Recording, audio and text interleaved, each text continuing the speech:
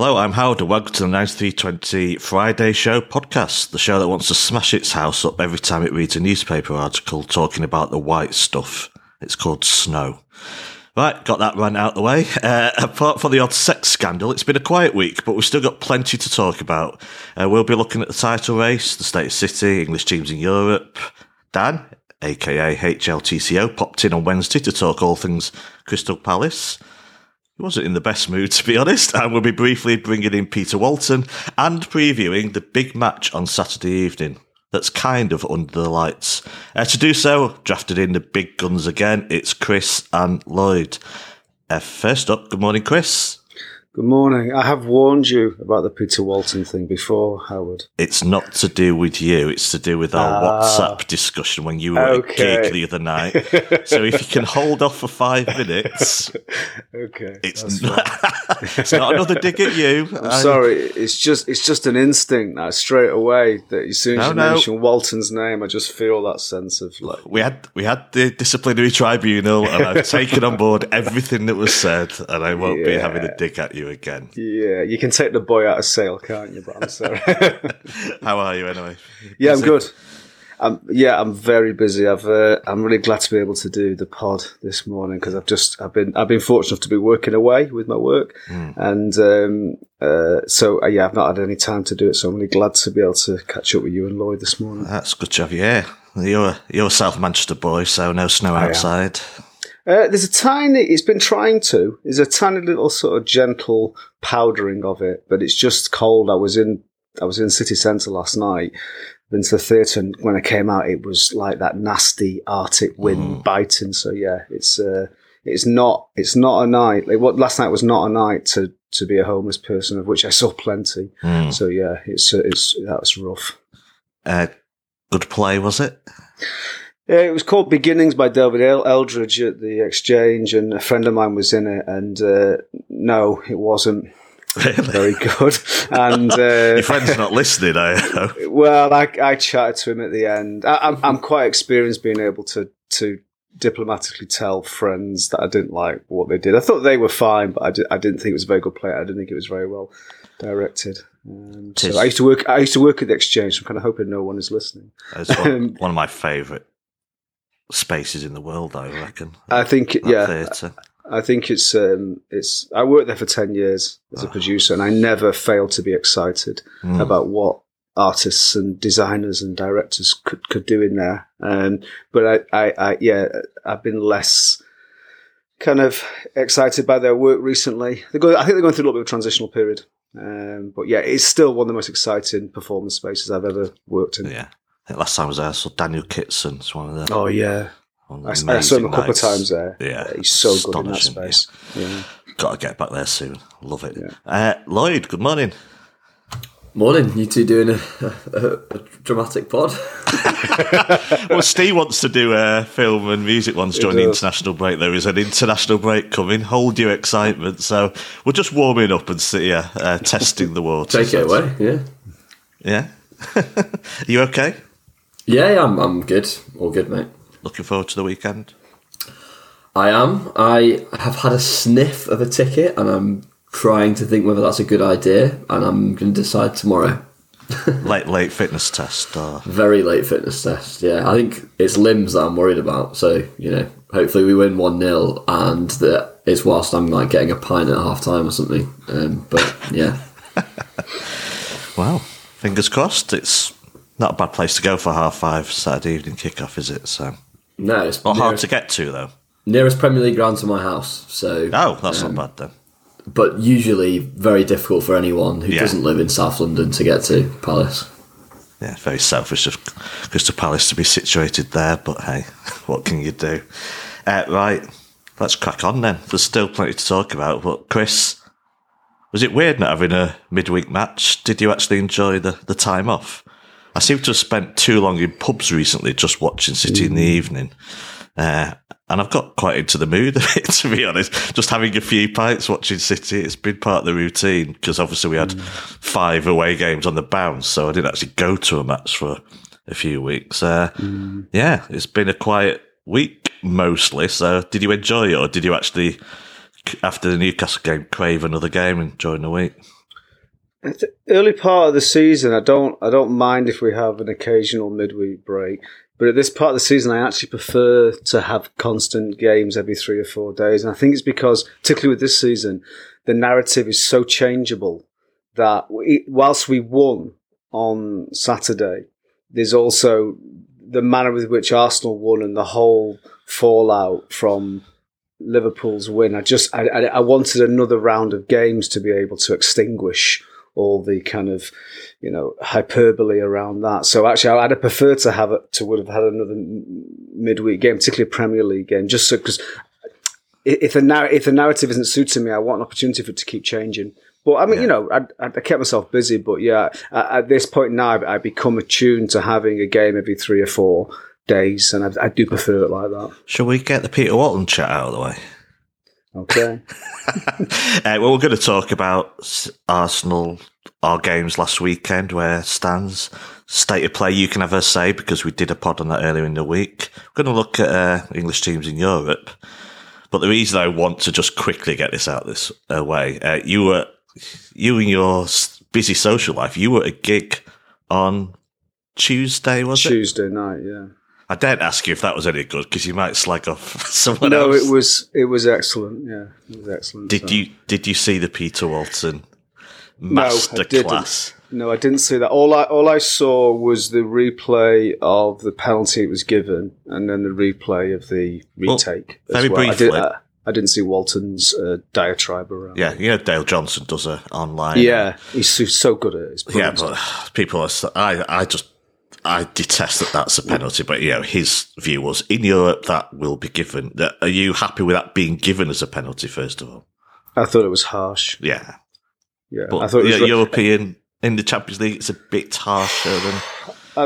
Maybe, but I still think, like as I've said time and time again, the laws are the laws, and what it depends upon is the application of them. So in the same way, when we played Arsenal, and we had a penalty given against us against Ederson, which is on countless occasions is never given. It's the way that ref is trying to apply themselves in that particular game. So I just thought it was harsh, and I thought that the VAR was harsh with it as well. So basically, if I'm refereeing that game, I'm not giving that. Even with the benefit of a replay, I'm not giving that. I think it's too borderline, and it's always the same thing when you're refereeing a game. If you give a penalty, you've got to be 100%, and that for me was not a 100% penalty. Not a lot of people don't understand the encroachment rule either, do they? So yeah, it's really complicated. It is really complicated, and I think so the encroachment rule was applied correctly, unfortunately. Or was it? Because Dale Johnson added another layer of confusion. So my Siri's just come on out of the blue.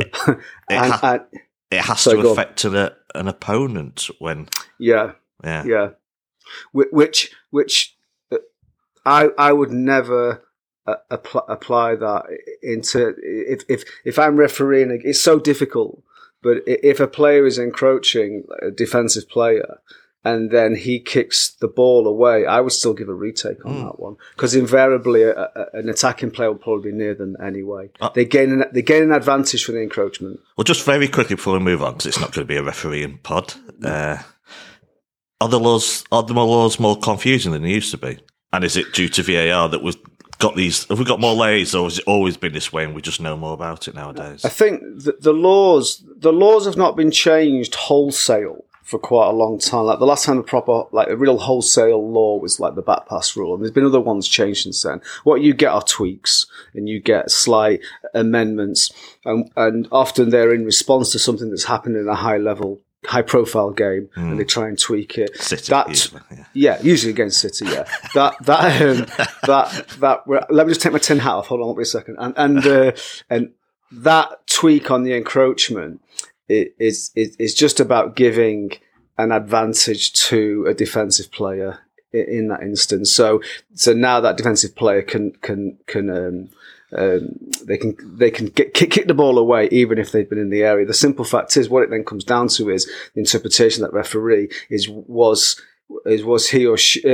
Do they think that they were impacting on the attacking player's ability to get the ball? But as we've seen with the Marcus Rashford situation in the derby, that interpretation can be wide open. And I think what I struggle with is you've got a law which is subjective to interpretation.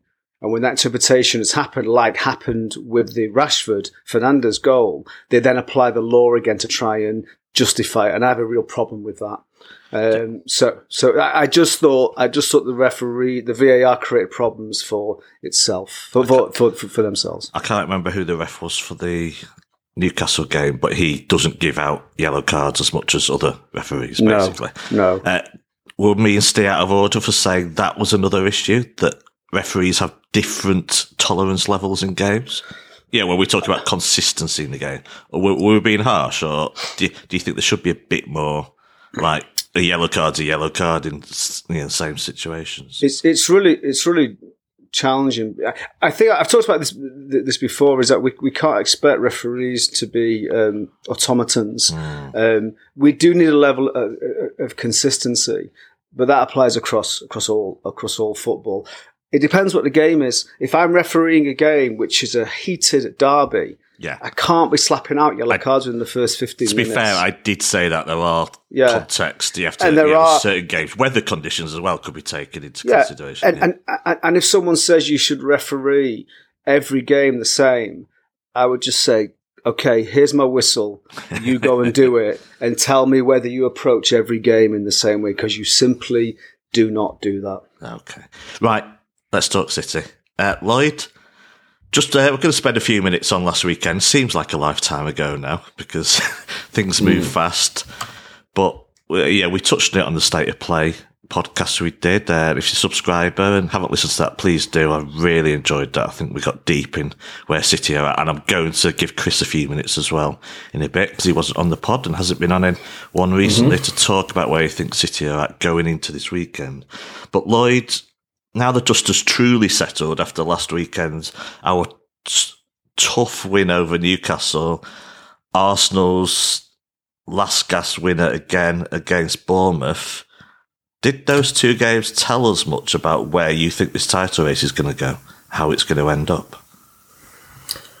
I think they told us I think it's going to go pretty deep to the wire. And I think we've learned that there's only definitely going to be two teams. But I think most City fans probably knew that prior to what happened at Anfield, to be fair. Not me. Well, you're an idiot.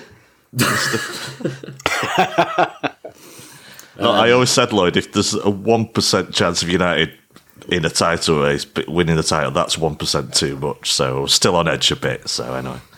Well, look, they robbed 3 points against us at Old Trafford, which shouldn't have happened. So, they'd have been even further off if that hadn't have gone through. I think it shows that Arsenal, they do have a lot of mettle this season, and as jammy as kind of both of those wins have been a little bit, they're also not that jammy in that if you look at the chances created, the intensity with which they're throwing down at both Villa and Bournemouth's goals, it's not like they're whilst they have obviously conceded a couple there, and that's that is definitely concerning from an Arsenal fan's perspective. They were creating so many chances, and to win late like that is just incredibly galvanising for them. And it's super frustrating from our point of view. But I think they've proved they're very much in it. They're obviously ahead of us, and they've responded well, I think, to us beating them at the Emirates, because it kind of looked like the wheels potentially could have come off, particularly with being 2 down at Villa. So I've been impressed by how they've responded. Yeah, that afternoon as a whole could be crucial still, couldn't it? Oh my god! If I could, replay that 90 minutes, 2:30 to 4:30. Yeah, I could absolutely get in the bin. That 2 hour period. Let's just try that one again, please, and start all over again. Could be a very different picture. Well, it is what it is. Chris, what about you? Because what we asked on the State of Play was, before we get to City is, of course, 3 late winners in 8 games from Arsenal. They haven't fallen apart. There might be issues, but no one's probably on top of the game that much. Everyone said it was United, and then they lose 7-0. So it's been a strange season in that respect. But what's more important, that they get the late winner or that they're 2-0 down at home to the team that's at the bottom of the table? Ultimately, did last weekend show that we have no idea where this is going, and there's a lot of twists and turns still to come? I think I think there are some subplots to emerge, and that's particularly symptomatic of we have been not unpredictable, but erratic at times, really, despite us maintaining the second place in the league. There's times when we've been unconvincing, but we've still managed to eke out results, and that's testament to the just the experience and the quality of the side and Guardiola's managerial skills. But I think that there are certain undisputed facts. Is that at the minute it's not in our hands. We need Arsenal to drop points. Yeah. And I don't particularly like being in that position because it almost feels like a folly waiting to see if Arsenal lose, when actually I anticipate for them to win a lot of their matches moving forward, as they've done so far. Arsenal, who do they remind you of? It's like not quite at that level, but there's a vibe of City 17-18, 18-19 quality about them in terms of the fact that the style of play has been embedded now. Arteta looks confident, and they've managed injury problems with key players really effectively, and they've come back from losses. So there is something that is convincing about them now, and they're still in first position with 12 games to go. They are the real deal in terms of a genuine threat. And I keep waiting for City to really be able to steal a march and go on a long run. I still don't think that's going to happen now. I still think there's going to be some ups and downs for both sides. But right now, I just, we are 5 points behind. And it could stay that way, or it could change. The return match against Arsenal might not mean anything. The next 4 or 5 games for both teams could be critical for them. But I think it's been as it. I feel that the position we're in is how it's felt for the last 2 months. Really, not a lot's changed. All right. Well, we said we did a state of play after the World Cup, and the mood was very different now than it was to then. So obviously there has been some sort of recovery, Chris. But for you, does it actually not feel that much of an improvement since, even the day after Spurs, when we got a Premier League charge thrown in for good measure, or Brentford at home just before the World Cup? That any period around the end of the year, perhaps, or just even more recently with that away defeat at Spurs. Do you actually think, even if the results have improved, do you not feel that Pep has brought this team kicking and screaming back into contention for all the major honours? Yeah, he has.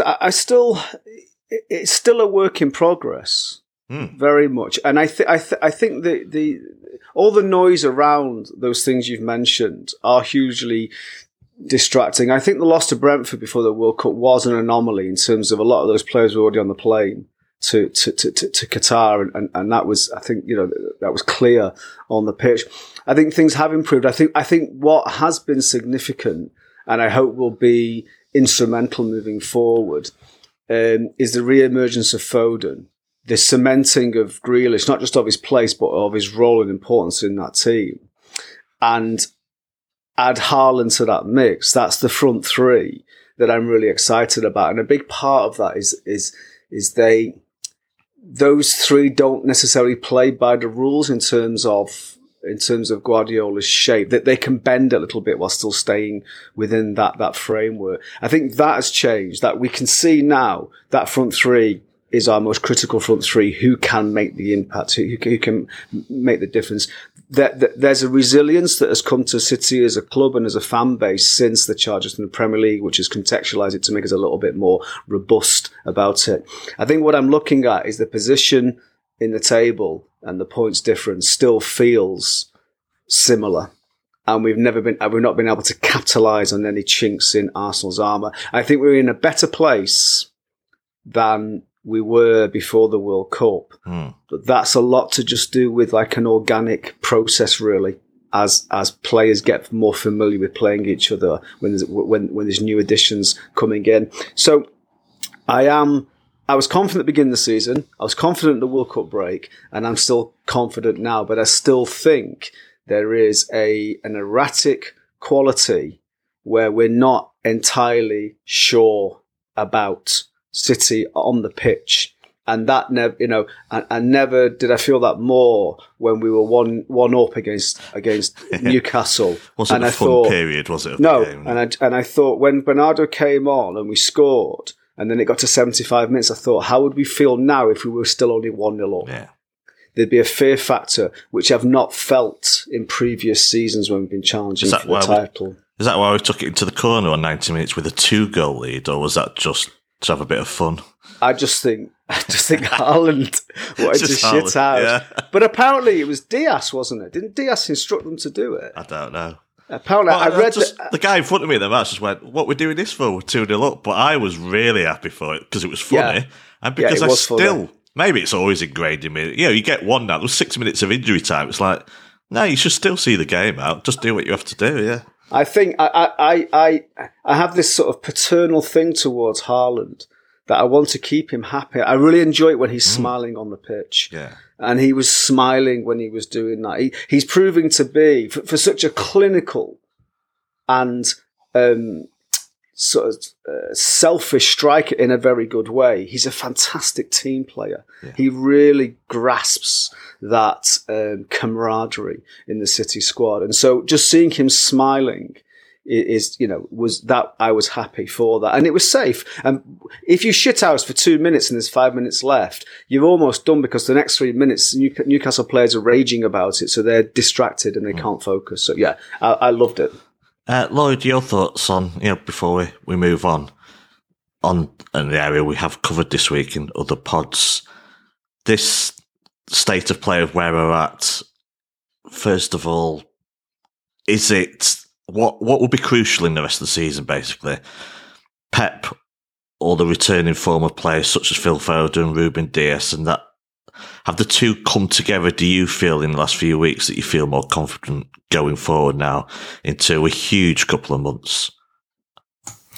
Yeah, I think so. Yeah, we did touch on this in the State of Play podcast in quite a bit of detail, but I think I'm getting more confidence from the fact that the team is feeling a bit more stable in terms of selection, and I think our big players that weren't playing particularly immediately post World Cup, and obviously slightly prior to, so like your Diaz's, obviously De Bruyne had been in and out a bit, Foden hadn't been featuring, Walker hadn't been featuring.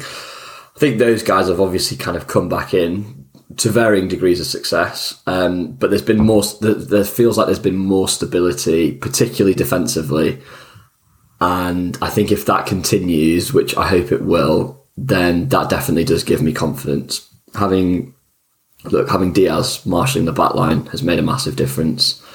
I think Walker coming back into the team, obviously there are off-field stuff with him, but on the pitch I think he's made a big difference, albeit Lewis has been great, but I think he's still 18 and we very much need Walker for big Premier League games and Champions League games, and Phil has completely lit the place up in the last couple of weeks. He's been our best player. So that does give me confidence, particularly because Pep has, brought them back in, which suggests that he's happy with them. And Pep himself has been much more kind of upbeat and effusive in his praise of the players in terms of their attitude, their off-field stuff, training. So I think all that kind of stuff bodes well. So there are lots of reasons for your positivity to kind of be bubbling, and that's what we need at this time in the season.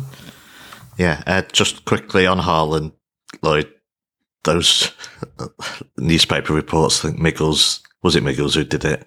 Do you find it utterly laughable, the idea of Real Madrid tried to buy Erling Haaland, who I agree with Chris, you wanted to be happy so much. And he's frustrated during matches, but I think he really enjoyed that Newcastle match, and he's assimilated into the squad brilliantly, I think, just behind the scenes and whatnot. Do you find it laughable that we're having this discussion? I find it laughable that City fans are trying to sell him, to be honest. I've seen a few. One of this parish, in fact. Really? Well... Are we going to have another disciplinary meeting? It was borderline what he was saying. He was sort of... Yeah. I think he was mulling on if it was an outcome that happened, what would be the consequence. I don't think he was subscribing to the idea of selling him, really. I said on WhatsApp, basically, it's like, if it was a computer game, I can see the logic to it. Flipping a player for £100 million that for a team that doesn't naturally need a striker. But all that does is totally remove the emotion and joy of being a football fan if you're thinking in that sort of way of moving him on and getting someone else in. Because it reminds me of when Messi came, I saw people saying like, he's 34, has he passed it? I was like, I don't care if his leg falls off 10 minutes into his debut or he has to trundle around the pitch with a Zimmer frame. It's like Lionel Messi in a City shirt. This is everything I didn't even dream about that happening. And it's the same with Haaland. He's young. He's astonishing. There's just no reason why you'd even consider that option. But I guess, Lloyd, I'm asking you, in theory, realistically, City would never entertain it anyway, would they? Not this summer. No way. It's just never going to happen. So I think it's a complete non-starter for this summer. Obviously, Haaland has a release clause for summer 24 and 25, so it will very much become a conversation then, and I imagine we'll get very bored of it very quickly, and we'll be doing lots of pods about it. But for this summer, it's a total non-starter, and I think it really ignores, like what Chris was referring to before, it really ignores the fact that Haaland is clearly loving being at City, and he's obviously quite a visual kind of guy with his emotion, and I think you see that on the pitch. He kind of loves the taunting of the other players. I think he's really enjoyed being and playing at the Etihad, and he often is geeing up the fans. Some of his celebrations I think have been quite instructive. Think back to the goal at the Emirates, for instance, and how he's celebrating with all the fans. So, look, I think people are getting very ahead of themselves. There have been people I've seen trying to sell him on Twitter. Those people deserve disciplinaries. I'll let off possibly the bloke that I think we know we're talking about. You think you know people, eh? Just be careful what you wish for. I mean, we all wanted this guy desperately, and yes, there are elements where he still needs to adapt. But my God, if you want to get rid of him, then you may as well sell the whole team, to be honest. We may have to soon, but that's a different matter altogether. So. Just to say, right, it was Joe. I'm going to throw him under the bus, and he said, and basically what he said was, if Real Madrid came in with 250 million plus, what would we do? What would the positives be? They're not going to. So. No, they're not going to. But I also think... What if Margot Robbie knocked on my door and said, do I want to go for a meal at the Ivy? It's like, well, she's not going to, so let's... She did with me. Oh, actually, my doorbell's not working properly. Is that what it is? But I think people have short memories. We've been here before. We thought Sergio was going to stay 3 years max. We thought David Silva would stay 3 years max. When's the last time in recent history, i.e. the last 10 years, did we lose a player that we really didn't want to lose and they went on to what you would say was... Sane? Yeah, but the thing is, when Sane left, whilst we were disappointed that a young, exciting player left, we also nodded our heads and thought, well, okay, we can understand his desire to move. This wasn't like losing Sean Wright-Phillips when we were playing under Pearce, It wasn't like losing a player who clearly is going on to the next level. Sane made a sideways move effectively, I think, and it's clearly not, it's not quite been the success story that he wanted it to be. But it's been a long time since City's had to let go of a player against their will. And I think that we see how ambitious Haaland is. If we can fulfill those ambitions for him over the next 2 to 3 years, the picture might be look very differently then. It's just trouble being caused by people like Miguel Delaney as they try to unsettle City in this running. And Joe Green, yeah. And you're a better man for me than for naming him, to be fair. But there we go. This is the acid test of whether Joe listens to the Friday show. But it wasn't. If we get a message off him later, so yeah, but it wasn't on WhatsApp. It was on Twitter, so it was full public consumption. And Asan went in 2-footed on it anyway, so. Oh, did he? Fine. It wasn't 2-footed, but it was borderline yellow card, and just in terms of not understanding what his point was. It was studs up knee high, perhaps. Maybe, yeah. It was maybe a warning rather than a yellow card. To be fair, the main thing that I saw that I was like, was the last line which said, "I wouldn't be against it, Ducks." So I saw that, and I thought yellow, to be fair, but anyway. Actually, it's me, yeah. Again, I mean, different referees, different interpretations, applications of the law. This is what we need sin bins for, Chris. Yeah, that's exactly right. The sooner they come in, the better. One final City chat.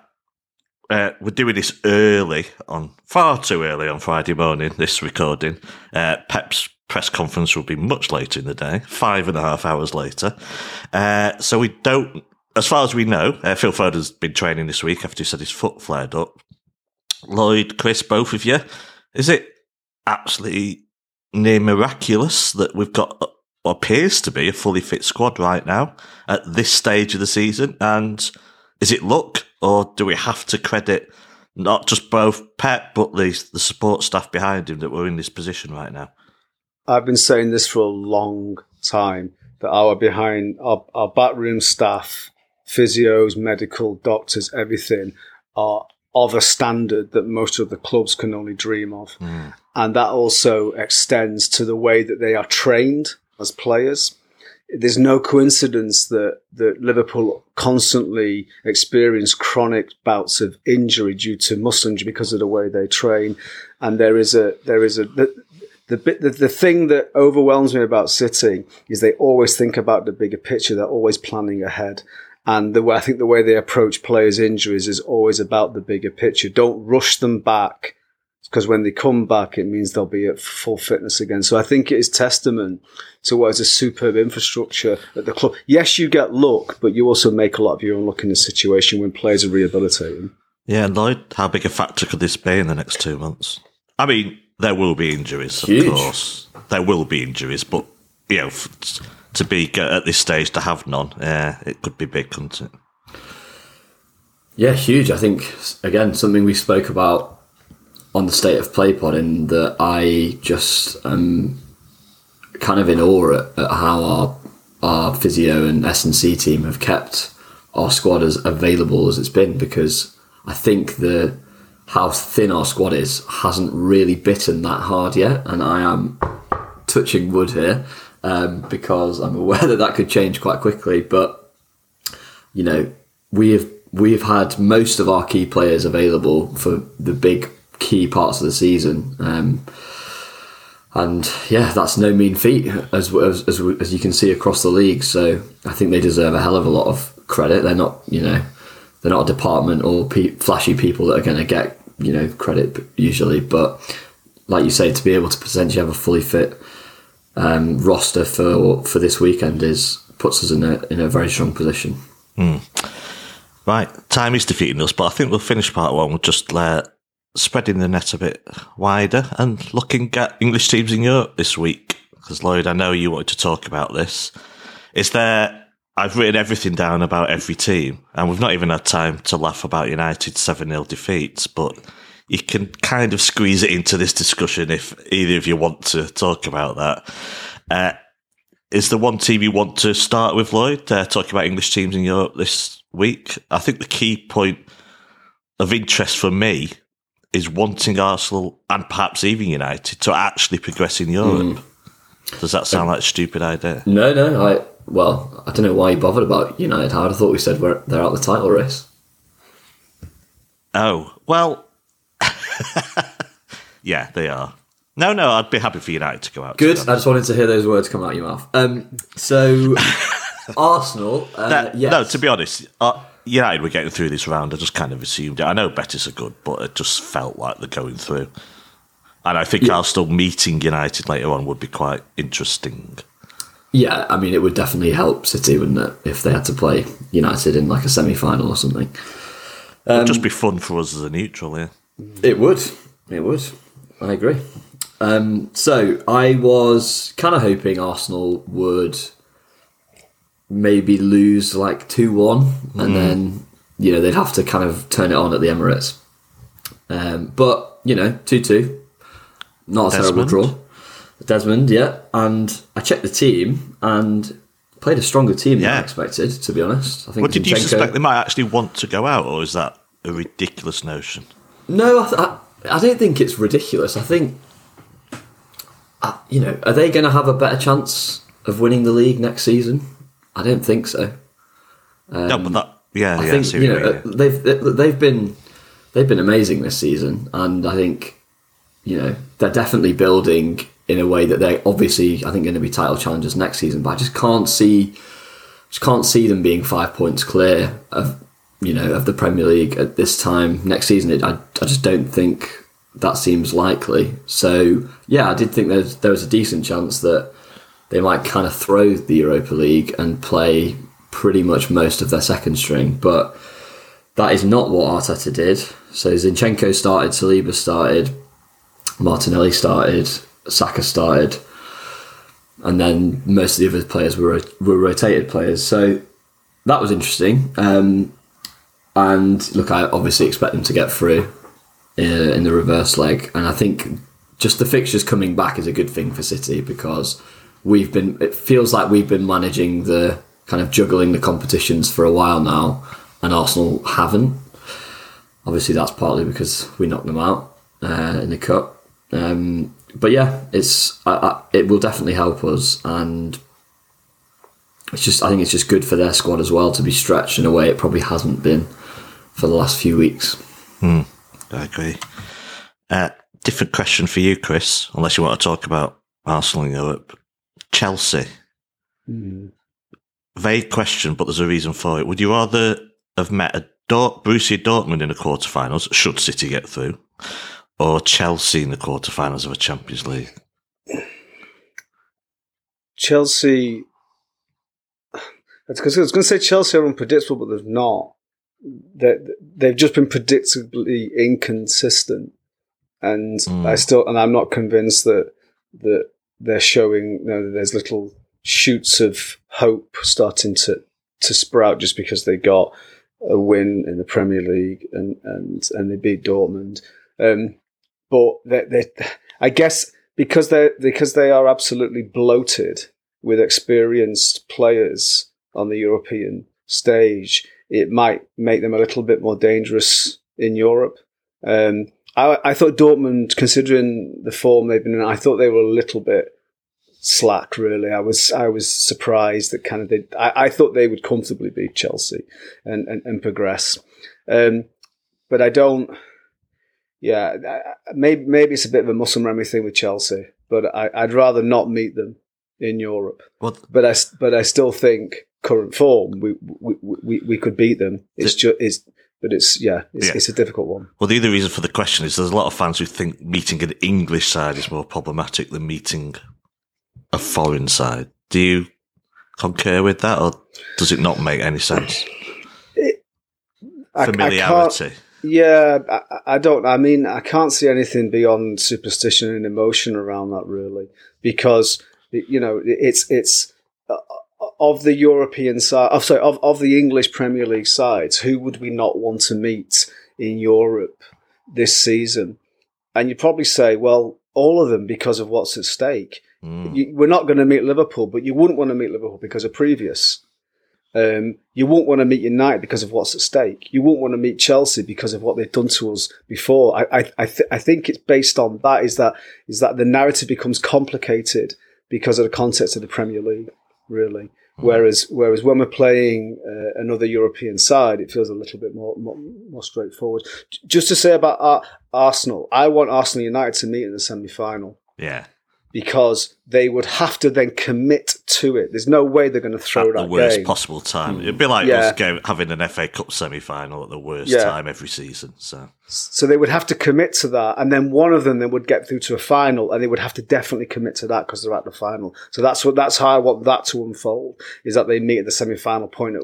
Now we might be in a semi-final at the same time, but it would be helpful if those two were distracted by Europe as well. And look, I don't want two-legged as well. I don't want United to win the Europa League, but it's true. It is a tournament that we're too good to even go in, so I'd get over it. It's when they win one of the big two that'll really be like a punch in the stomach when United which they will. So the only thing about if they won the Europa League was you'd get the same media ejaculation that you got when they won the Carabao Cup. This belief that this United team has arrived and that they're back because they're winning these cups that are normally degraded by the media when we win it four times in a row. So I'd rather United not win it, but I'd rather them still be distracted. I never did tell you what Peter Walton did I? No, go on. What a tease. So honestly, I don't even get angry about him anymore. I just absolutely love him now. He's probably my favourite pundit. They showed the penalty and he went, "No, I don't think it will be given." And then you saw, there was a delay. You saw the referee going to the screen. They showed a different angle, but didn't really tell you anything new. And he mysteriously changed his mind as the referee went to the screen saying, "Oh, I think they'll give this." He literally, shameless, brazen as you like, completely backtracked and changed his opinion on what he'd said like a minute before. Oh, really? Classic Walton.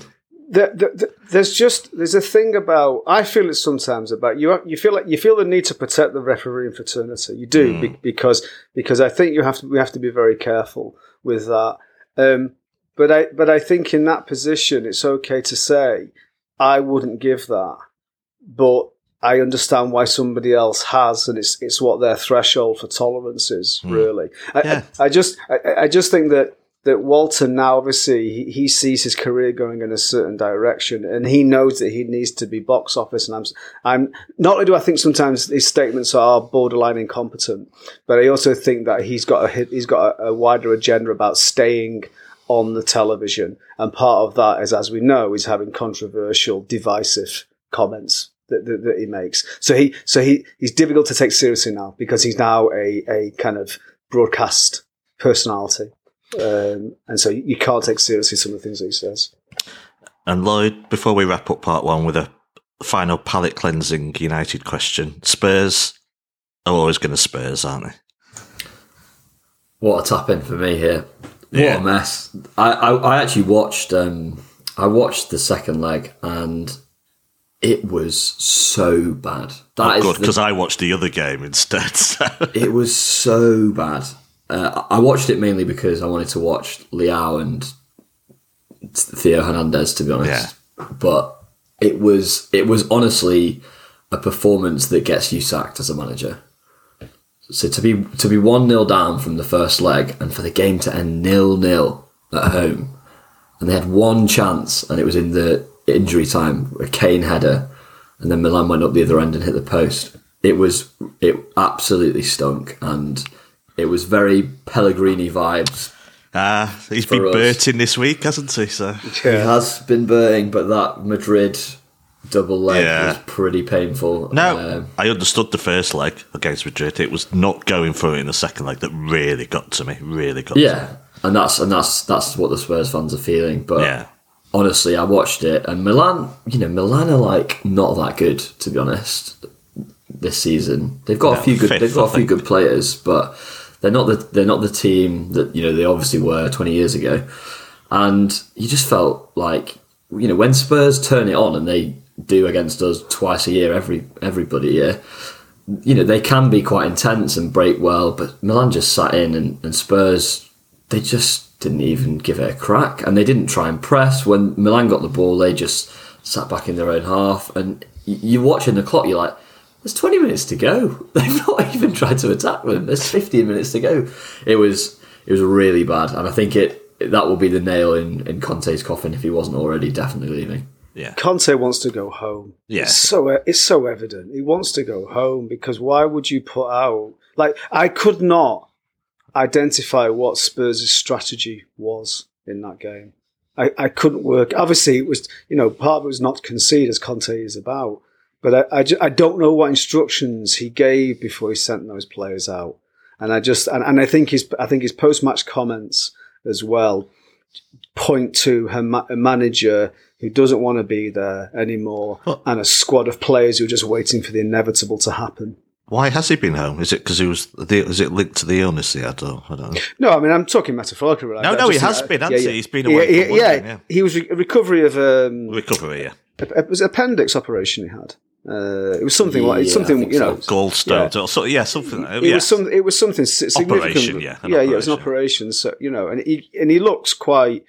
He's lost weight. He looks gaunter than normal, but he just looks haunted. He just looks like he wants to go home. And I think that I would never suggest that a professional manager is deliberately trying to jeopardise his team's results. But what I just saw there was just inertia and this apathetic approach to a football match, which I've seen before in teams where the manager no longer has a stake in his work anymore and is ready to just pack his bag and leave. Well, contract ends at the end of the season. The option for an additional year will mutually not be met, I would suggest. So. Right, let's wrap up part one with a very quick palate cleansing question. For both of you, Lloyd first, then Chris, was there any conflict in watching United lose a football game 7-0 because it was Liverpool handing out that thrashing? Yes. There was conflict, unfortunately, but once it got going and the score goes 1-2 to 3, I've accepted that Liverpool are gonna win, and that will bring about its own problems. But I was very much kind of tucking in for United to get absolutely slapped, and obviously I did not expect it to end where it did. So. Look, I'll take that one on the chin. Let's put it that way. Chris, I'm still annoyed that City eased off at 6-1, but hey, never mind. We won the game and we made a statement. But what about you? Was there any conflict? I have a son-in-law who's a Liverpool fan and a son-in-law who's a United fan. And whilst I was making dinner for everybody on Sunday afternoon, they were sat together watching the game. And I did want Liverpool to win because I wanted United's potential momentum to be halted. Yeah. But in that situation where it becomes the second half becomes so laughable and painful for one of your family members, I sort of had to withdraw slightly with it. And so, but ultimately for me, despite all the hyperbole around it and the explosion and the ridiculousness of the scoreline, for me, nothing has changed. I still think United are a work in progress and have improved under Ten Hag. And I still think they'll continue to develop and improve. I still think Liverpool have got massive surgery to do. And I still think that their new attacking players still need more time to develop, and they've still got huge problems in midfield, and they've got an aging, and they've got a problem in defence as well. None of the circumstances or context around both those sides has changed since that 7-0 thrashing. That game was a freak result. It was hilarious. I wish it had been somebody else beating United 7-0, but actually, I don't think it will change anything about the narrative for both teams going forward. It was just one of those games which we could all laugh at, but actually doesn't actually have that much impact apart from the bruised ego for United fans. Yeah, it's nice to see them back in the box anyway. Oh, of course. A few of them were stirring on Facebook after 8 years hibernation, so it's gone quiet on Facebook again, and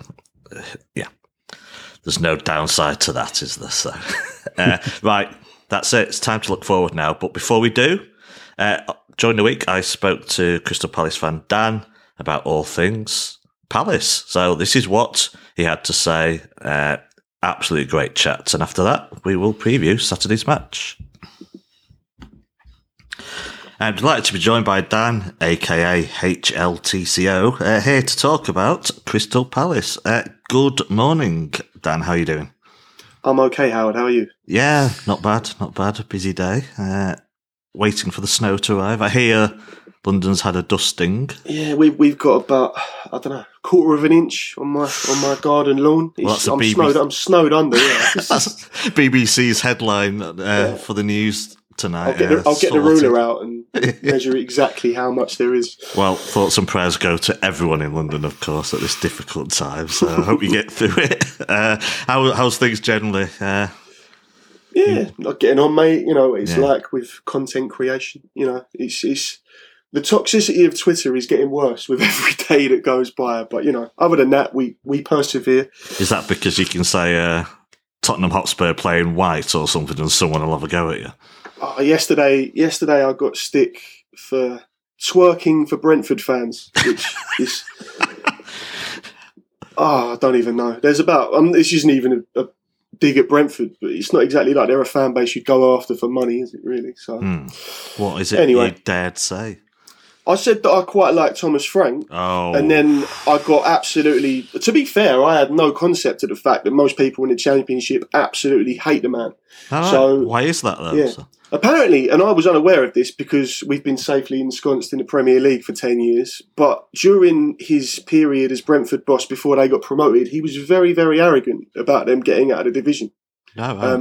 Which, to be fair, would rub you up the wrong way if you were a Championship club. But I was blissfully unaware of that. And, a lot of people got in touch with me to tell me I was talking bollocks. And now you're very much aware of it, so...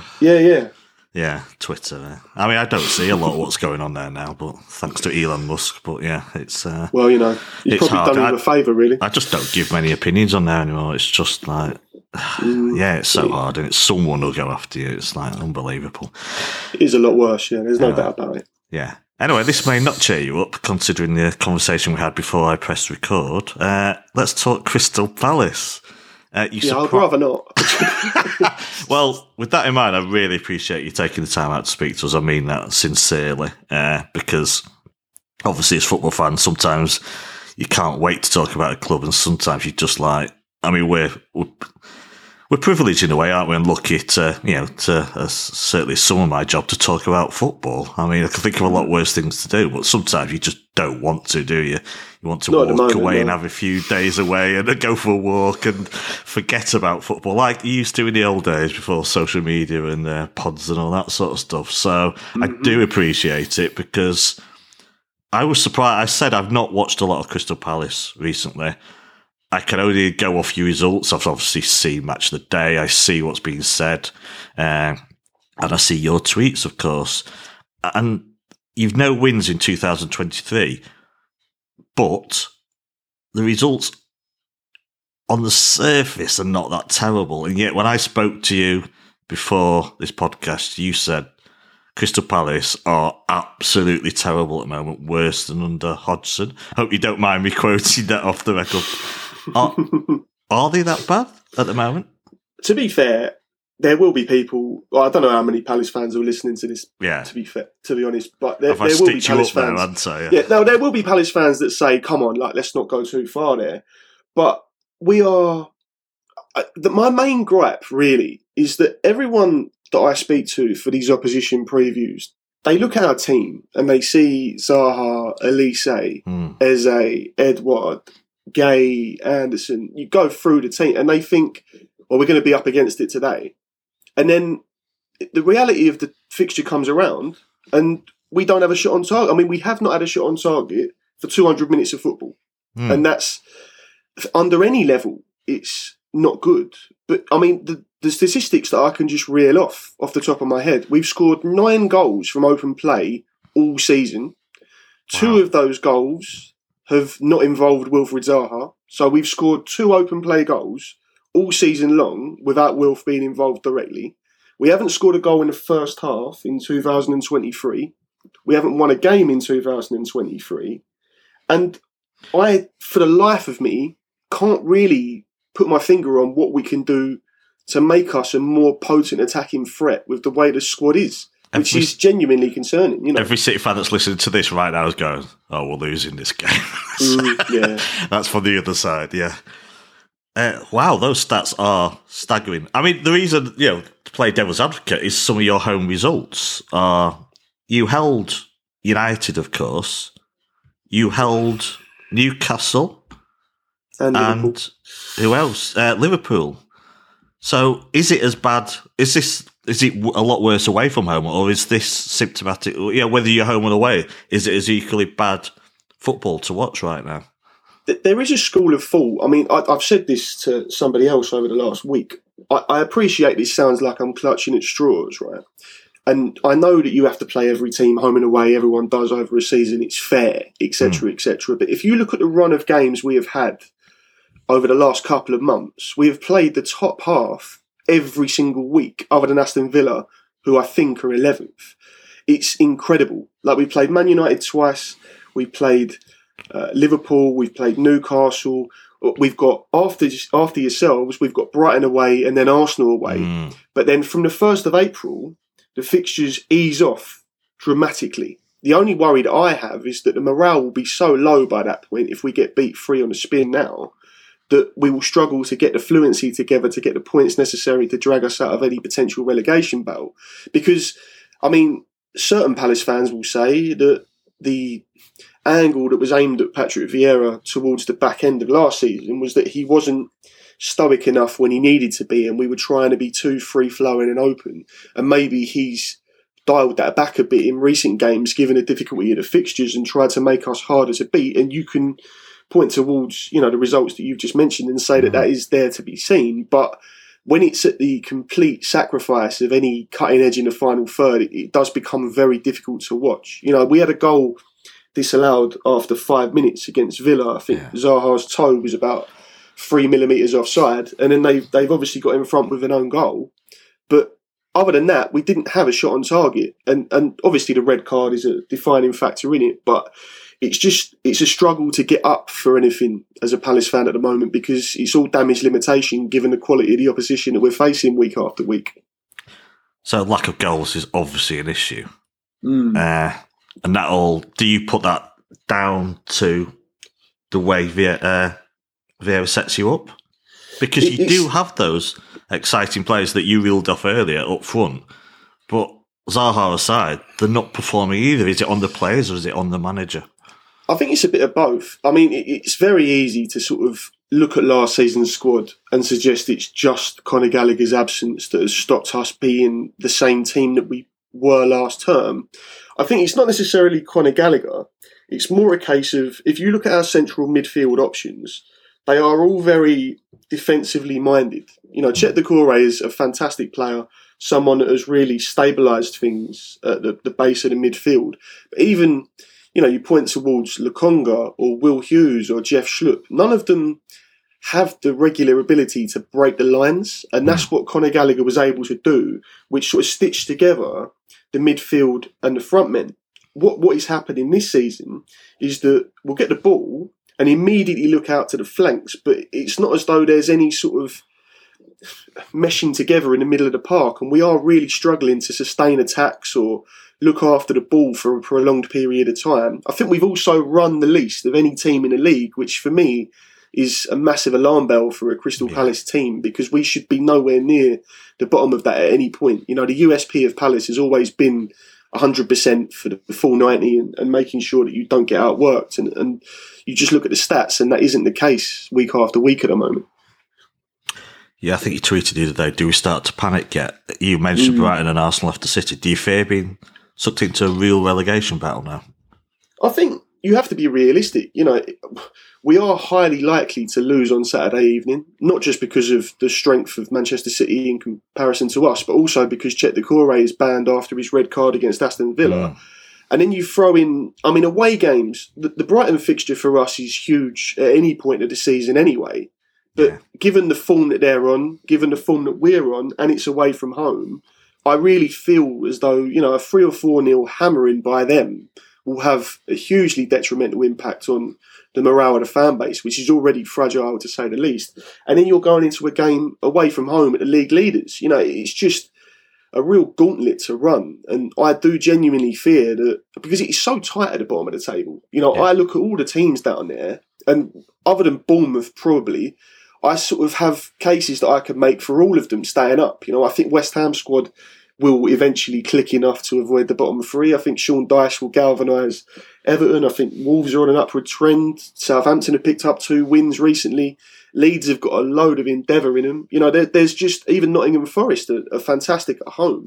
So there is all sorts of worry that 3 straight defeats at this point of the season can drag you right into it. And then it's a case of actually getting the most out of those winnable fixtures that are still to come. You know, on paper, we've got more than enough to get enough points to stay up. But I just worry about the confidence of the group, because it's a young squad as well. And we lack leaders, which at that stage of the season, if pushes come into shove, it might sort of shine a light on that, unfortunately. And I guess because you've not had a standout season, this does feel like Zaha's final season at Palace. Oh yeah, I think there was a part of me that wondered, you know, if we sort of went on a bit of a purple patch post World Cup and got into the top half and looked like we might make it into Europe, etc. Then he may want to, you know, think, well, actually, this is where I want to be long term. But realistically, we as supporters, we all pretty much, unless you know, bury your head in the sand, appreciate that he's 30 years old now. He's done his time. He's never down tools, and he wants to go and try and win things. You know, I saw a rumour linking him with a move to Saudi Arabia, and I mean, I could be wrong. Obviously, that may come to pass, and he may end up, because realistically, other than Ronaldo, he'd be the best player in that league. So I would imagine he'd be getting a ridiculous sum of money weekly. But everything that he has sort of said over the last couple of years suggests that he wants to go and play in Europe and test himself at the highest level possible. It's not going to be about money. So I think chances are he will move on. And it is sad to think that, you know, the final season of Zaha as a Palace player is sort of going to potentially end in disaster. But even if it doesn't, a bit of a damp squib, really. As for Vieira, what's his standing with fans right now? It's difficult. I don't think there is a sort of growing sense of grumbling over him and whether we should replace him. But for my money, like, I don't really see an obvious replacement. You know, it's not as if, I mean, we've seen what's happened with Leeds and Southampton. They've changed their managers, and, you know, Ruben Sellers has carried on at Saints. They've got Javi Gracia in at Leeds. It's not as though there's a huge number of obvious candidates to come in and take over. And I think we've really tried to change the makeup of the squad, age profile wise and everything else. And realistically, you know, we need a proper goal scorer. We're going to need a replacement for Zaha. We need more cover on both sides of defence. It's not a squad that is set up to be in the top half. That isn't me trying to make excuses for Vieira. There are tactical decisions he's made. And, you know, dropping Odsonne Edouard in the last couple of games is something that's got under the skin of fans. But I would argue that he's sort of fighting a bit of a losing battle with one arm tied behind his back, in a sense, because we just haven't really been anywhere near active enough in the transfer market to give him a squad that is capable of finishing in the top half or having that upward mobility, for my money. And do Palace fans demand football that's more entertaining than what he's provided recently, or is that? No. Is it more about results that you want? It's more. I was actually having a point made on the podcast that I recorded myself this morning. You often get supporters, don't you? Whether it's, you know, the West Ham way or Spurs wanting football played a certain way. I think the Palace DNA is not to do with pretty football. It's not to do with goals. It's to do with grit and spirit. If you've got a group of players that aren't necessarily the most tactically or technically gifted, but that will put in a shift, they will be given all sorts of room for error. And unfortunately, aside from the ridiculously poor goal scoring stats that we've got this season, it just doesn't feel like this group care in the same way that other Palace squads have. And it's that really that is leading to the sense of apathy from fans, because, I mean, it's very easy to sort of be wise after the event. But when we made the decision to change the age profile of the squad dramatically, it was one that was done with an eye on the future. But there is an argument to be made that players like Michael Olise and Iber Eze, as much as they want to win and they care about the results from week to week, they're not Palace in the sense of, you know, living and dying for the badge. And realistically, if we were to be relegated, they would both be sold that summer for large sums of money. So they know there's not a huge amount of jeopardy on their shoulders. And I think that, as a collective entity, is maybe part of the issue, because there's not that sense of foreboding across the entire squad where they're willing to put their bodies on the line. I appreciate I'm sort of putting 2 and 2 together and getting 5 there, but it does sort of feel like this squad at the moment doesn't have the archetypal Palace spirit that has carried us through in so many of the recent seasons. Yeah, as an outsider, there's probably a lazy view. I always associate Palace having that flair players in forward positions, and you still do have, those players. And that's part of the problem right now. You're just not getting the maximum out of them, because you've got players there that can really entertain, can't? So if you look at Yannick Bolasie as a prime example, right, someone that was, a cult hero at Palace, and everyone from a neutral perspective used to look at him and think, well, what a player he is when he's on his game. He still had a real drive to him. He would pick the ball up from deep and he would run himself into the ground. And that, coupled with the ability, was what made him such a potent force at Palace. This isn't me trying to throw Michael Olise or Eberechi Eze under the bus, because they're incredibly talented footballers. But when the chips are down, you need players that are prepared to, grab the game by the scruff of the neck and make sure that it is a change in momentum rather than just sort of fizzling out. And that is, I suppose, the difference we're seeing at the moment, because, James McArthur is another player who's barely featured this season. He's 35 years old. He's been struggling with knee injuries all the way through the campaign, but he is someone that would have put his body on the line every single minute. And without him, without Conor Gallagher, with Wilf having been injured for the last few weeks, it's just been difficult to maintain that Palace spirit, I suppose. Let's talk about the match then. Before we talk about the teams themselves, do you fan 5:30 kickoffs? Last opposition fan last week, the Newcastle, 12:30. God, I despise 12:30 kickoffs. 12:30 is terrible, yeah. This is a much better time to have a football match, though, isn't it? Yeah, I'll be honest. I would say we had a game against Liverpool a week or so ago that was a 7:45 kickoff on a Saturday, which I'm not used to at all. Yeah, but you say that, right? I find with 5:30 it's the worst, because it ruins your day in terms of flow, whatever you're doing. You can't do anything proper before, you can't do anything proper after, right? At least with the 7:45 kickoff that we had the other day, you can have a full Saturday, really. And then once the evening's there, you think about going to football. It's like a Tuesday night, but without work. Do you see what I'm saying? Whereas with the 12:30s, it will just ruin your entire weekend if you lose or you don't win, and then you don't want to watch football for the rest of the weekend. It's terrible. But 5:30 is sort of in the middle. More likely to have something on on a Saturday night, maybe in the old days I'm more likely to have something on. The only good thing about 12:30 is if you win. If you win, it's 2:20. We've got 3 points in the bag, and now we've got the whole weekend just to go to the pub. So the football, no pressure. But yeah, it's not. As an example of that, we lost to Villa on Saturday, and we were. Can I swear on it? I don't know if I can or not. Oh yeah. Yeah, we were fucking terrible. we just were. I can't even explain to you how miserable I was on Saturday evening. And the early kickoff on Sunday was Forest versus Everton. And obviously that has a direct impact on us. In the relegation battle, you've got 2 teams below us. It's a good atmosphere at the City Ground. If we'd won that game against Aston Villa, I'd have been keyed up for that. I'd have been very, very keen. And I sort of sat there with it on, just almost resenting the TV even being on in my lounge. Do you know what I mean? And then... Obviously, the 4:30 game rolled around, and it was so ridiculous that Liverpool put 7 past United that I couldn't stop myself from being involved in it. But had it just been a run-of-the-mill 1-1 draw, your enthusiasm for football just goes completely out of the window, doesn't it? So, Well, you kind of already answered this, because I said, I'm looking at your home results.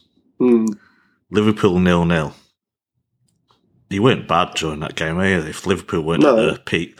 We should have beaten them. Brighton 1-1. Yeah, bit of luck there, but you didn't lose. Newcastle 0-0. I would say, I've watched extended highlights. You weren't bad there either. Nick Pope made an absolutely unbelievable save in that game as well. There for save of the season. So, and yet you think Palace don't stand a chance in this match. There's a specific reason for that, though. Okay, go on.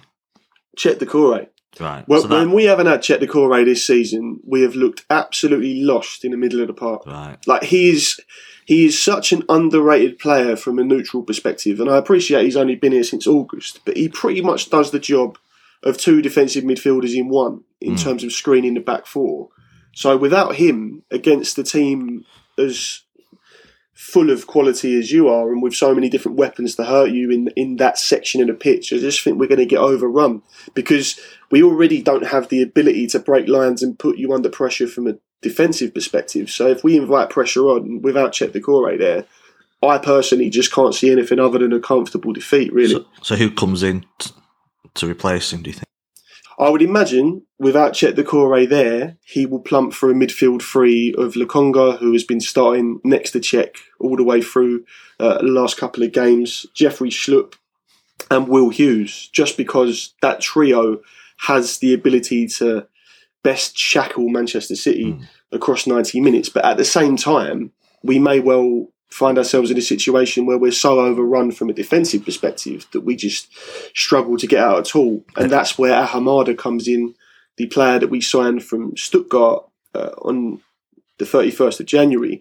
But I'm just not sure, given his lack of game time, that Patrick Vieira would want to risk him in a game like this. And that sort of goes towards the defensive perspective of our last few performances. As for Vieira, how are you going to set up? Is he flexible at all, or do you think this is just going to be like a sit deep and try and get City on the break with pace? I think it will be exactly that. It's another bugbear of mine because we've got technically three strikers if you want to spin it that way. Obviously, Odsonne Edouard, who I've mentioned already, Jean-Philippe Mateta, or Wilf Zaha, who can be in sort of a central striker's role. But, for my money, Wilf is far more dangerous and potent coming in off the left-hand side. Yeah. And we set up completely differently based on which one of those three is sort of leading the line. Mateta is this big, lumbering centre forward. I don't really want to throw him under the bus, but I don't really understand how he's a Premier League footballer in terms of his technical abilities with the ball. He's a great finisher if you provide him with service in the box. But outside of that, there's just not a lot to be seen with JP. Odsonne Edouard is undeniably a better footballer, but post-match, after the Aston Villa game, Vieira was very open with the fact that he said something along the lines of, I hope him being dropped for the last two games has hurt him and I want to see more from him. So maybe we'll see Odsonne Edouard given a start against Man City with the aim of sort of proving himself to Vieira, but it sort of hints at there being trouble behind the scenes between those two. It's just, I would imagine 4-5-1 is absolutely guaranteed, with one of Eze or Elise dropping to the bench to accommodate a three-man midfield that is more defensively solid without Chet Decore there. And he doesn't touch the ball much, and we don't always pass to him. But how do you think he'll try and handle Erling Haaland during this match? I mean, so I always go back to the game you played against West Ham at the very beginning of this season, where he just had space to run in behind and dispatch the chance with almost like a robot. The ability of him to have the pace and the belief in his own finishing to just dispatch those chances really struck me. So, I mean, we all know, I'm sure you're probably as sick of talking about it in some ways as I am as an opposition fan, but there's no real way to stop him. Even at earlier in the season, in the game at the Etihad between ourselves, we were doing relatively well. Of course, we took the lead. But then all of a sudden, he pops up in the 6-yard box and all of a sudden he's got a couple of goals to his name. So we have to be just constantly aware, I think. It's not a straightforward task and he could easily bag a hat-trick if he's on his game and you're able to provide service to him. But I think the main target for me would be to not leave space in behind, because if you do that, you're just on a hide into nothing from the very start.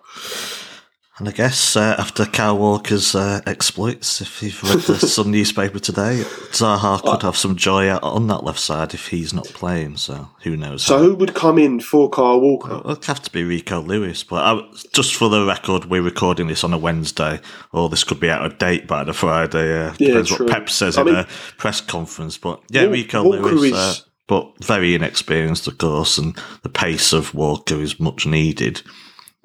Walker is he does such a good job about Yeah, he does such a good job against Wilf whenever they play. You know, there aren't many fullbacks that have consistently got the better of Zaha year after year. Reece James is one of them. Kyle Walker always gives as good as he gets. So I hope that we see Wilf deployed on the left-hand side without Walker in your side, and it does us the world of good. But, you know, it's not as though Rico Lewis can't handle himself. It's just a bit of a baptism of fire, I guess. Indeed. Well, sorry to do this, but we'll finish with a score prediction, Dan. As I always say on these opposition previews, even if I think it, I can't happily predict that we're going to lose a game. So I will go 0-0 if I'm going with my heart rather than my head. Fair enough. I think it could be tight. I don't know if I'm just negative every week, but maybe a 2-0 win for City. But I love the fact that a 2-0 win's negative. I wish. I'm normally more negative, so, but... The technical thing swung you. Oh, yeah, I've probably have done a worse score before I spoke to you, but you've given me a bit of confidence. But with our performance, we don't have it easy at your ground, so I don't know how much that matters, what's happened last year or the year before, but it's always a battle, and I'm still expecting the same. Pep genuinely fears us. Yeah, I'm expecting the same, so we'll see. Anyway, Dan, as always, after this weekend, all the best for the rest of the season, and thank you very much for coming on. That's my pleasure. Always happy to do it. Yeah, and now we'll go back to the panel to discuss the Saturday evening game. All right, thanks once more, Dan, for taking the time out to speak to us. And yeah, time to preview the Saturday afternoon / evening match. I'll start by mentioning a stat that blew me away during that discussion. Chris Lloyd, you won't have heard my discussion with Dan. Palace have 9 open play goals all season. Only 2 of those 9 was Zaha not involved in. They've not won in 2023, which you probably know. No first half goals in 2023 either. Now, I know a lot of people are listening now going, 1-0 loss incoming. But we've struggled there before. It's always been competitive there. Lloyd, are we overestimating potentially their threat this time around, or do you think it's still going to be a tough game? Palace are terrible this season, but Selhurst Park is a tough place to go, particularly when the light fades. I don't know why that makes a difference, but I think it does. And Zaha is fit, and I think whilst in any game that he plays for Palace, that I think increases the threat level by 30-40%. So it's still a slight banana skin, but it's not the banana skin I think that it has been in past seasons, where you feel like getting 3 points at Selhurst Park is like an absolutely huge result. Well, Chris, your views, because, and he was, Dan was like, no, we're just, as Lloyd said, he just said, we're terrible. They've not had a shot on target in 196 minutes, I think. But they've held Newcastle at home. They've held United at home, of course, with that late free kick. They've held Liverpool at home. So there's a complete contradiction there with their apparent terribleness, which obviously isn't a word. Where do you come out on this? Is it like City should go there and win comfortably, or do you think, like in the past, and even at home for a while this season, they're going to be a threat to us? Does history matter, basically? I think history matters when we are previewing the game, because all those memories kick in. Including, we drew there last season, didn't we? Towards the end, was it like a 2-2? Was it? Oh no, it was the game where Bernardo, like the ball slides across the. Was it a 0-0? It was 0-0, yeah. 0-0, wasn't it? Yeah. It was like Nadir of false 9 for City. Yeah, I remember it was kind of, and it was a shocking result for us because we dominated so much. If you look at Palace's stats, I think they've only won at home 4 times this season, and all their games are really low scoring as regards them. And so obviously, like as that stat that you produce kind of testifies to that. And the teams that they've held, they've held Liverpool, they've held United, and they've held Newcastle, but none of those teams are us, and I think I think Arsenal gave them. Did Arsenal give them a pasting at their place? If they've gone there, if they played them away, then yes, it'll be the Arsenal played them first game of the season. The very first game, and played really well. Yeah, and beat them 2-0. That's right. So it doesn't surprise me that they were able to hold Liverpool, and they've been able to hold United, and latterly they've been able to hold Newcastle. It doesn't surprise me because obviously their game plan has shifted slightly. But looking at it, history tells me this will not be an easy game because it never is at Palace. And I think that anticipation does filter the way we look at the game. But looking statistically and looking at the way they're functioning as a unit at the minute, and there's clearly there's clearly a lack of harmony in that club at the moment in terms of the way that they're approaching games. That I'm not saying I'm comfortable about us winning there, but I do expect us to win based on current form and based on what's been happening this season. You'd say the record's got a Bournemouth vibe about it because we went to Bournemouth and it's like they don't concede much either. So they've 13 home games, won 4, drawn 5, lost 4. 12-4, 17 against. Not scored many, not conceded many, -5 goal difference. But Bournemouth was the same in a way, and it was a comfortable game. So you would hope if it played out similar fashion that that would be fine. Lloyd, are you surprised that this is how it's turned out with Vieira? There's been some stories of disharmony behind the scenes as well, or has he been let down a bit with in the transfer market? Well, yeah. So listeners will have to believe me, but I've got a slight insight into what goes on behind the scenes at Palace for a friend, and it sounds like they are increasingly unimpressed with Vieira, and particularly the quality of the people that he brought with him to Palace. And I don't think he's got very long in the job, but I was a little bit surprised to find some of that detail out because I've always been super impressed with Vieira whenever he speaks in press conferences and the way he carries himself. And, I've never known maybe, how tactically kind of proficient he is, and, can he set a team up tactically to trouble, say, Klopp's Liverpool, City and Guardiola, etc.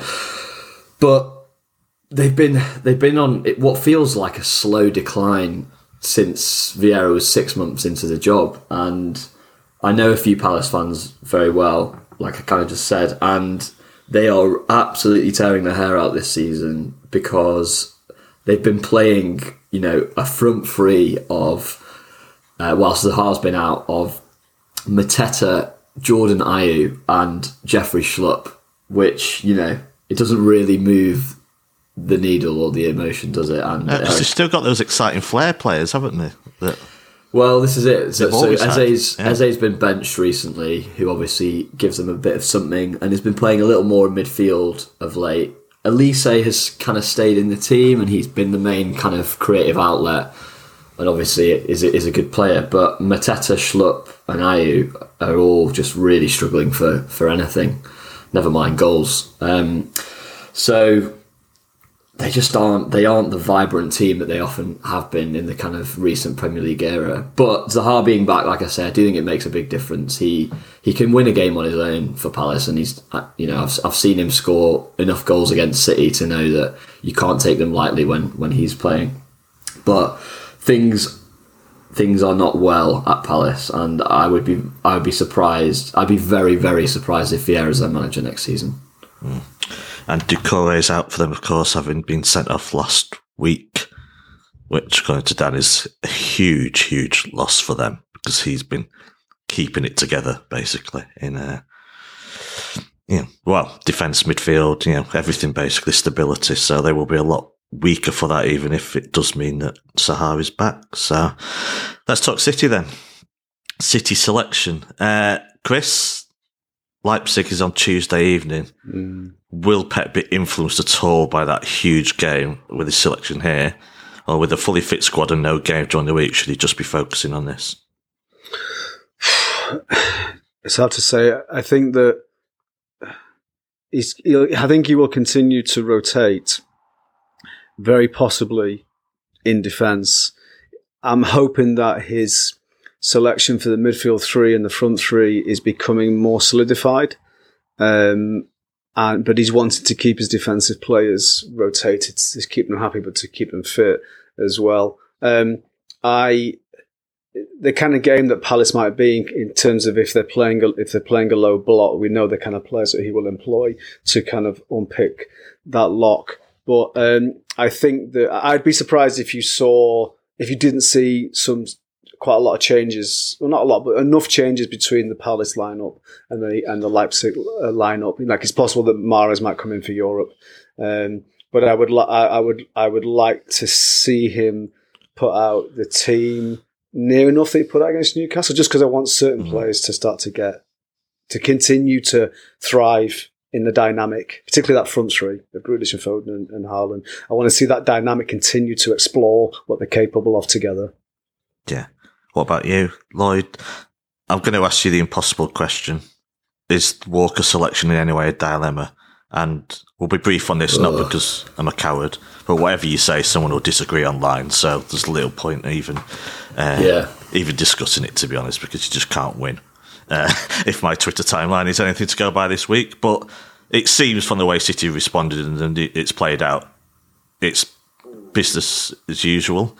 He's training, and of course with Zaha on the left, you kind of, other considerations apart, selection-wise, you need Walker in the side, don't you? I think so. Yeah, I think this is definitely a game you'd want Kyle Walker to play for obvious reasons. You know, Palace are going to sit back, and all of their threat comes from counter-attack via Zaha, Elise, and then Eze if he starts. Pep will be asked about this in the press conference. Well, that's what I was just about to say. So we are recording this before Pep's press conference. So given how Pep's approached difficult subjects this season, there's probably every chance that he doesn't go for the straight bat and might say something. So maybe that will be instructive. But I mean, it's hard to know what to say on the Walker stuff, to be honest. Well, you don't have to. I mean, you predict he starts, don't you? I don't know, to be honest. I don't know what's been going on behind the scenes. I think that there is obviously a chance that he doesn't play because of what's happened, but it's kind of impossible to say. So I think there is a question mark over whether he starts. Whereas if what came out on Tuesday hadn't have come out, I think it would probably be nailed that he would play this game.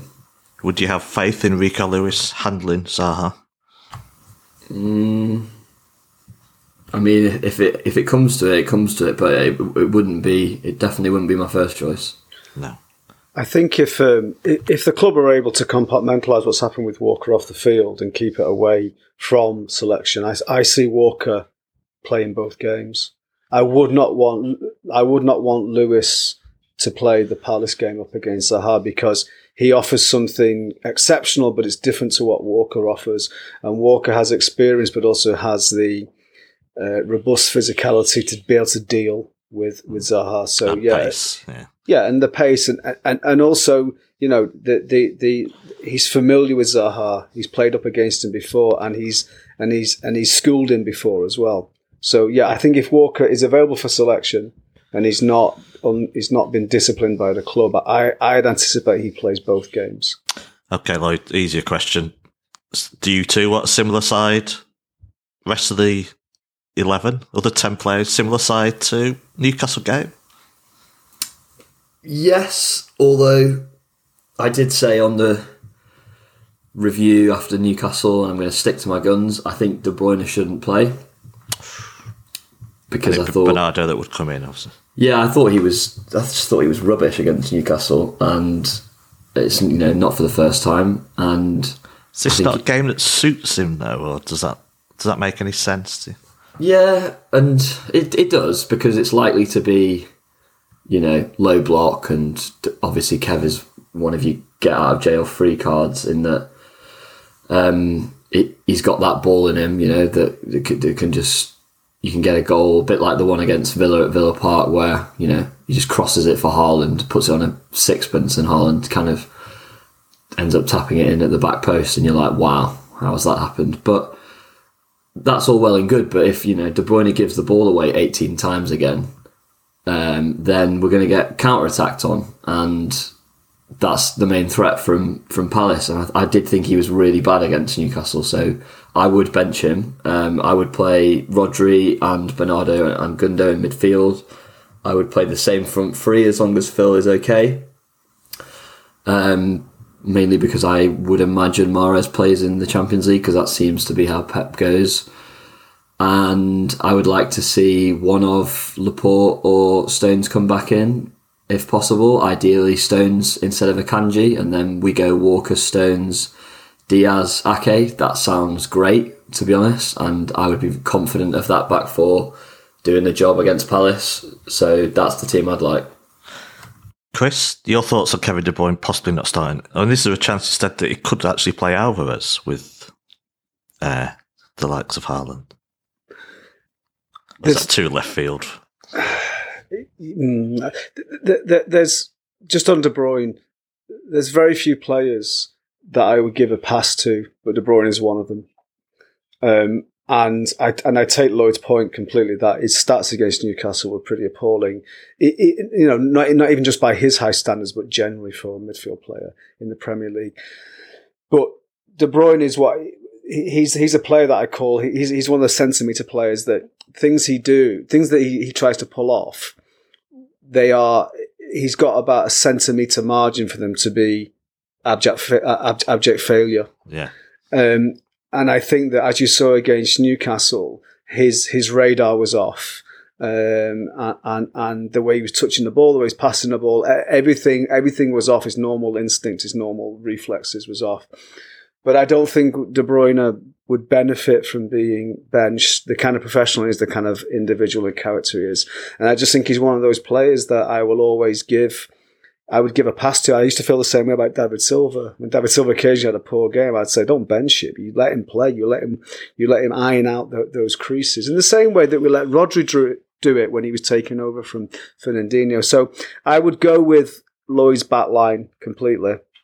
But I would go Gundo, Rodri and De Bruyne in midfield. And then the front three of the Shaggers. And I'd keep Bernardo as an impact sub for this game, and maybe think about playing him in Europe possibly. Yeah. Do you think there's a chance Pep just keeps that back four, though? That Akanji, even though Stones and Laporte are back, that he just... Akanji, he's just... I think someone said, like, he's in love with Akanji. You know, and fair play, Akanji's come in, and the speed with which Akanji's adapted to the system is pretty extraordinary. But Stones... all-round centre-half, Stones is our best centre-half at the club because of the diversity of his skills, and he offers something that nobody else offers in that back line. So, and if he is fit, I would play him over Laporte and think about possibly Laporte for Leipzig. But I kind of feel that Diaz now is cemented. You can't move him. And Ake as well. I mean, what a story Ake's had this season for us. So I kind of feel like Ake and Diaz now are kind of some of the first names on the sheet. But if Stones is fit, definitely play him. Okay. And how do you see this playing out, Lloyd? Do you see it being frustrating because they're just going to play dead?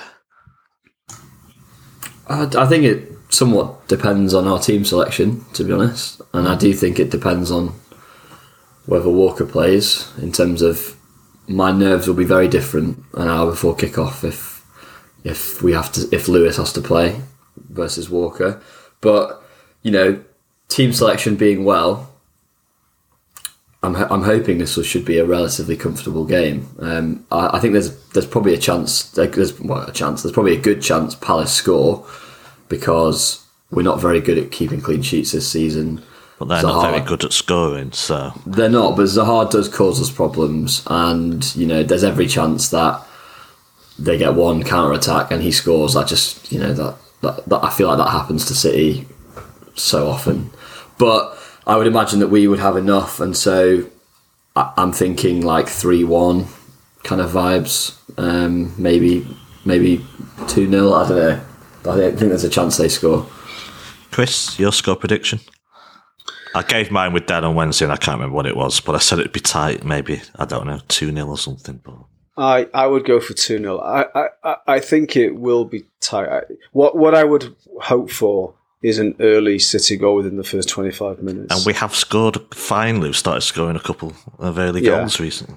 So and I think that, you know, obviously this and I think that obviously it was a very different game at the Etihad where we went down 2-0 first of all. But Palace defenders will be very conscious of the chaos that Haaland can score. But if we can get a goal in the first 20-25 minutes, I would 2-0. I'll say 2-0. I'd like 3-0, but I think 2-0 is achievable. I'd like 8-0, but you know. we don't want to be greedy, do we? 2-0 would be great. You remind me of one of the great 2-0s. But yeah, and our title winning campaign. You know Jacko which Torre. one, don't you? You know Newcastle. Huh? After Liverpool. It was after Liverpool had lost to Chelsea, was it? Yeah, Jacko and Torre is the one you're referring to. Oh, what a man. Yeah. What memories. Oh, I've got to have to watch the highlights of that again later. Oh, do you mean the Palace? Yeah, the Palace one. Yeah, Palace game, that gorgeous interplay between Torre and Nasri, wasn't it? Early goal that day. Yeah. Beautiful. Right. Lloyd, I've forgotten the most important question of all. Oh, no. That only you can answer. Must-win game. Arsenal away to Fulham on the Sunday. I'm going to it's not an easy game, but you're probably expecting them to win, aren't you? So we can't go more than... Can we go more than 5 points behind? Am I going to spin the must-win wheel? Yeah. Oh, God. I mean, it probably is, isn't it? Probably Arsenal got 2 very winnable games after Fulham. You don't want the psychological... And we don't play for ages. We've got a postponed game. It's the last league game of the month. It's ridiculous. So yeah, I feel like it is a must-win. I'm sorry, I'm going to spin the wheel, and it's landed on must-win. So we can't. I don't think we can drop more points on Arsenal at this stage, particularly because they play twice, and we don't play for the rest of this month, like you say. So I think it is a must-win. Howard. Chris, do you go? Categorically, every game moving forward now in this 12-game running is a must-win. But we look at must-wins before and after. Before this game now, it is a must-win. We need to, just in case, because we don't want Arsenal to gain anything more. However, if we lose or draw, we'll reconsider what is actually a must-win. Let's consider what happens next. Every game from this point to the end of the season, or the next 12 fixtures, they are a must-win because we need to maximise the possibility of pulling Arsenal back in and be able to overtake them. And so for that reason, everyone is a must-win. And with that, we will end the show. Chris, thank you very much for taking the time out to speak today. Absolute pleasure as always. Thank you. Good to have you back. I don't think there was any disciplinary issues during that broadcast either. There might be with Joe, but not with you. So, Lloyd, thank you very much. Appreciate it. My pleasure, mate. Yeah, really enjoyed that. That is a wrap. Another bumper show. We're all off to have a Bruno Fernandes-style strop and push over a linesman because we can't build a snowman. Have a great weekend, everyone. Take care. And as always, up the Blues.